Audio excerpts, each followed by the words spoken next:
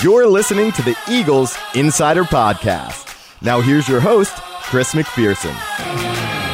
Welcome indeed to the bye-week edition of the Eagles Insider Podcast. I am Chris McPherson, joined alongside my main man, Alex Smith. Alex, time for a little R&R.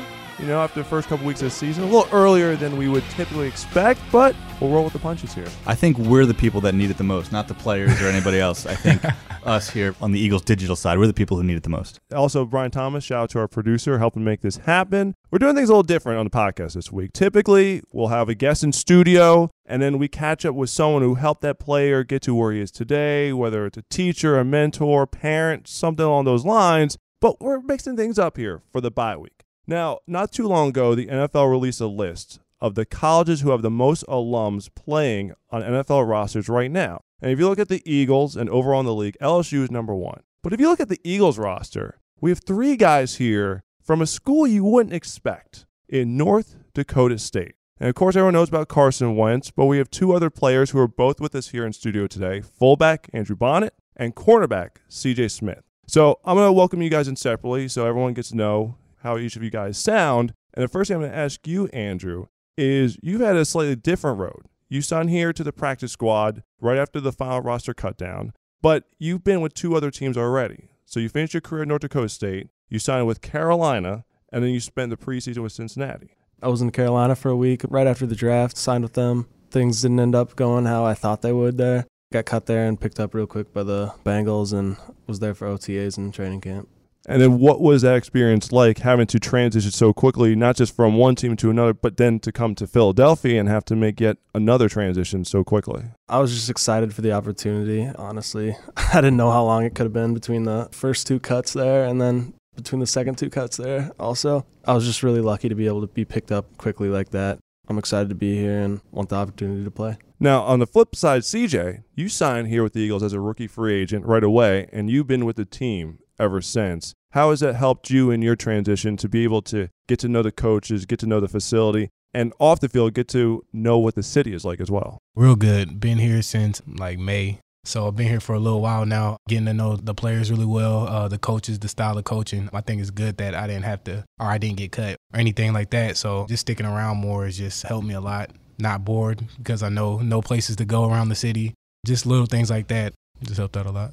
You guys can correct me if I'm wrong, but do each of you have 5 national championship rings? Yep. Yeah, yes, that's sir. correct. It's unbelievable to me. How many people in the history of sports have had 5 rings as a player, 5 national title rings as a player? You guys are probably like 2 of like a handful of people ever to have done that. Where are all your rings? Do you know where all of them are? Mine are back in Iowa at my parents' house. Same, but Minnesota. All right, I have a quick trivia question for both of you guys. Can you name the teams that you beat in each of the championship games? Yep. Oh, yeah. Sam Houston twice, Townsend, Illinois State, and what was the last one? Shoot. Jacksonville State. That is Very correct. good, yes. I can't remember the last CJ one. rounded off, was like bam, bam, bam, bam. And I was I like, remember oh, the first one. this. Yeah. Because once you win 5 times, I'm sure you guys are kind of used to it at that point, but 5 national titles is so incredible. What's the feeling like to know that legacy that you guys have left behind? It's pretty crazy. I don't think anyone ever dreams it's possible that you can win 5 national championships while playing. But the coaching staff there has done a good job of emphasizing details for the players, and everyone buys in when they get there. I mean, it's like a big family, and they've kept it rolling with some late wins over here, over Iowa and whatnot. That's right. Yeah. That's right. Did the level of celebration change? You know, after the first one, it's like, man, we brought a championship to the program, and then by number 4 and 5 was it like, we've done this before. How did that change over the course of the 5 years? I don't really think it changed. I think the biggest thing, if anything did change, was bringing along the younger guys. The big thing that we have is a championship room at NDSU, and if you're not a champion, you can't go in the room. Really? So what's this room like? And so it's just a lounge, like a lounge room. They're redoing it. I think they're redoing it this year. Did they redo it yet? They were redoing it this year. Yeah, and So so 5 championships allowed you to do that. yeah, so it's gonna be real nice. I heard it's like wood grain. I don't know. That's what I heard. It's just a lounge, and it's just a traditional thing. All the championship teams are up on the walls, hung up there. So we give like the younger guys crap, like you can't go in the room until you're a champion. But it doesn't last long, of course. Another big thing is like the alumni. After you win a championship, you want all the alumni to be able to come back and go to Frisco and celebrate. Just keep on passing on. So now that me and Andrew are alumni, we're hoping that we can be in Frisco when they go to the championship again. And so, what's in Frisco? Is that the site of the championship yep, that's game? the site of the championship game. And so that's the things that were on my mind. Like, okay, I got to get these guys that were here before them to enjoy the experience of not being a player and being able to watch the championship game again and bringing along these young guys. That's what's changed for me over the years. Were the expectations tough? Did it get tougher every year? I didn't really think about the expectations ever. I was just going out there and playing. Really, it was just trying to be perfect every day was really what you were trying to do. And you're chasing something that it's not going to happen, but doing the right thing every day. You couldn't take any days off. That was pretty much all we were doing out there. Was it something that became that you would discuss? It's sort of like, all right, we've won 2 in a row. We've won 3 in a row. That's like, can we keep this streak going? Can we keep this thing rolling? I don't think we ever really talk about keeping the streak alive. The one thing that I did remember, though, is we had a speaker come in. He was from Appalachian State, coach from Appalachian State when they beat Michigan. Yeah, when they were on their 3-time national Yep. championship. And so he came in. He was just talking about, I think we just won our 3rd, right? Yeah, we just won our 3rd. And he said, you guys are trying to set history. Don't just try to get forward. Try to get as many as you can. And I think that really set in with the guys over there. And so we went on to win 5, and hopefully it continues to go. Was there ever a playoff game during the streak where you thought this might be in doubt? Because most of the championships were blowouts. Yeah, most of them were blowouts. Except the one in 14. I know there was that. Georgia Southern was one. Yeah, Georgia Southern. They always brought their A game when they came in. Probably our junior year against South Dakota State. Carson had to lead a game-winning drive down in the last minute. Yep. And then Illinois State, of course, in the championship game. Got kind of close in the 4th quarter. Were you guys number 1 in the FCS rankings that whole time? Our senior year when we lost twice, we actually dropped a ways back there. Mm-hmm. What's a 5? Yeah, we were all the way down to number 5 in the country. I think we were still in the top 10, but it was, But you're used to being that high. yeah. Yep. What's fascinating is it's not like you had the same coach. You guys went through a coaching transition during that time. So how did that factor into keeping everything rolling? I think it was pretty much the same tradition-wise. Coach Kleiman, he's been there since we won the first championship, and so I think he tried to He was keep... the defensive coordinator? Yep. Yeah, he was the... No, I don't actually think he was a defensive He was coordinator. originally the D-backs Yeah, coach. D-backs coach. D-backs coach, okay. Yeah, D-backs coach. So he was my coach, and during the transition, he just kept a lot of things the same. Everything since I remember when I first got there was basically the same. Curious what the atmosphere was like in Fargo on game days. I know College Game Day was there once, I think, last year, and it looked pretty crazy. And I think a lot of people who aren't from that area, they hear North Dakota, they hear Fargo, they're not sure what's it really like. So from your guys' perspective, what was Fargo like, especially on game days? I would say it was just as good, if not better, than any FBS games I've ever been to. I mean, our fans are crazy. They pack the dome. There's not too many FCS venues you go to that are going to be like ours. You might go over to Indiana State and you're playing in front of 200 people. I mean, it's like a high school game. But no, it's crazy playing in front of the dome. Our fans pack it every time. Yeah, I think the opposing teams love coming to Fargo Dome because, like, playing in any other big game, any other FBS game that they get to play in. Tailgating is crazy, too. I haven't experienced it yet, but just hearing stories about the tailgating is pretty Looking to good. get back and experience that this next week. Yeah, this next week. So, Oh, you guys are going back for the Yeah. bye? Yep. Gotta take advantage. Got to. Gotta take advantage. What is the pregame ceremony at the Fargo Dome? They shut the lights off in the dome, and then we come running out, big blow-up helmet. They got the lights going around, and The minute countdown to yeah, they got the countdown, and then Thunderstruck plays. You come out, and there's like a Bison app or something on your phone. Everyone's got it. And it's flashing green and gold. Like everyone's holding it up in the crowd. Yeah, That's crazy. it's pretty cool. And it's like 20,000? Yeah. Mhm. What exactly brought you guys there? Because it's not like either of you are from North Dakota. CJ, you're from Minnesota. Andrew, from Iowa. So, Andrew, if you want to take us through first, how did you end up at North Dakota State? I wasn't really recruited by really any schools. Really, it was North Dakota State, and then Iowa State basically told me I could walk on, and I went with the scholarship offer. But they're good at finding players that are under-recruited. But the thought of going there, you're from the Midwest, so maybe it's not that stark a transition. But for someone like myself, I've grown up on the East Coast. It's like North Dakota State, I would have these preconceived notions about what it would be like. Did they have to bring you out to recruit you at like a certain time where like it wasn't 40 below zero in the middle of January to entice you to come there, or?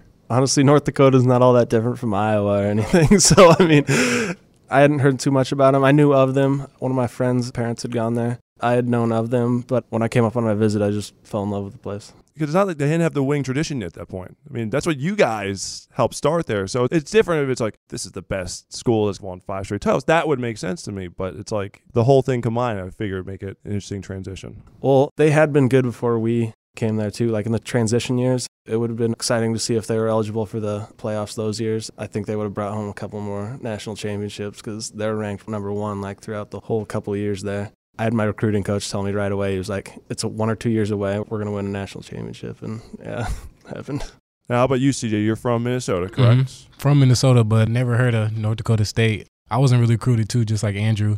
They actually recruited me off one of my teammates. They were watching this highlight, and they saw me on there. I went up there on a visit, and it just felt like home almost. A lot of great guys. The coaches are great and honest. I remember Coach Bowl telling me that he promises that I'll win the national championship while I'm there. And first year, sure enough, we won. So It makes you fall in love with the school right away. yeah, definitely. What's your favorite memory, whether it's a win, a moment with the team during your 5 years at North Dakota State? Well, I don't think anybody knows what it feels like to walk out the tunnel every Saturday. Just something that you don't really want to take for granted. I don't know if there's one specific memory. There's so many great things in our 5 years there, but it's hard to pick just one. So what's it like now watching from afar? Especially with the start they've had to Yeah. this season. So. Oh man, it's scary, nerve-wracking. I was never this nervous as a player. Actually playing in the games and they're actually that close. I was never nervous, but watching as a fan is just really nerve-wracking, especially being 3 overtime games? Two Two right off the bat there. two. We haven't played one in our 5 years so there. it's like, oh, man. They start this next season, we're gone with 2. I'm like, oh man, it's great seeing them be able to pull out those close games because that's what we did when we were there, and so it's a good sign so far. What does it take to win the close games? Because even what we've seen from the Eagles so far this season, like the Bears game on Monday Night Football, evenly matched through the first half, game could have gone in either direction, and all of a sudden a tidal wave of momentum swung in the Eagles' favor where they got the touchdown, then Nigel Bradham got the interception, and just from there, everything just sort of steamrolled. What does it take to win those close games? Keep doing things right. Keep paying attention to the details. Don't try to do too much in those situations. That's all I can say. I think just going off what Andrew said, one of the guys at NDSU who helps us with that is Coach Kramer. I don't think he gets enough credit. He's our strength and conditioning coach. Basically, when you're a freshman, he almost breaks you down to build you back up. I remember when I was a freshman, he tells you to finish through the line. And so some people don't really understand what finish through the line means. It means run 5 yards past the line. And so even if you do that as a freshman, he still calls you back just to see how mentally tough you are. And there's a lot of guys that get there and they're falling down and he doesn't feel sorry for you at all. So throughout your first year is just a mentally building year. And then so when you're actually put in those situations, you're not worried about much. Is it sort of a process of weeding out the weak, so to speak? I mean, I can envision guys go through a freshman year like that, and they're like, it ain't worth it. Yeah. And you find out quickly who's in it, and I guess you guys have met guys over the years who just couldn't hang with it. Well, I mean, yeah, that kind of happened with our class. I think we came in with 30 guys, and I think we finished with 8 from the original class. Yeah. Added in a couple more later in the years, but there's a weeding out process for a couple classes there. I think they started taking it a little easier on guys after that because they wanted some better retention rates. But I guess 5 national titles later, it all kind of worked out. So Yeah, definitely. Well, it'll attract everyone, but the thing is you have to work to be able to keep that going. It's not like you can come in and just live off of what you guys help build. It's those guys now have to create the legacy for themselves. Yeah.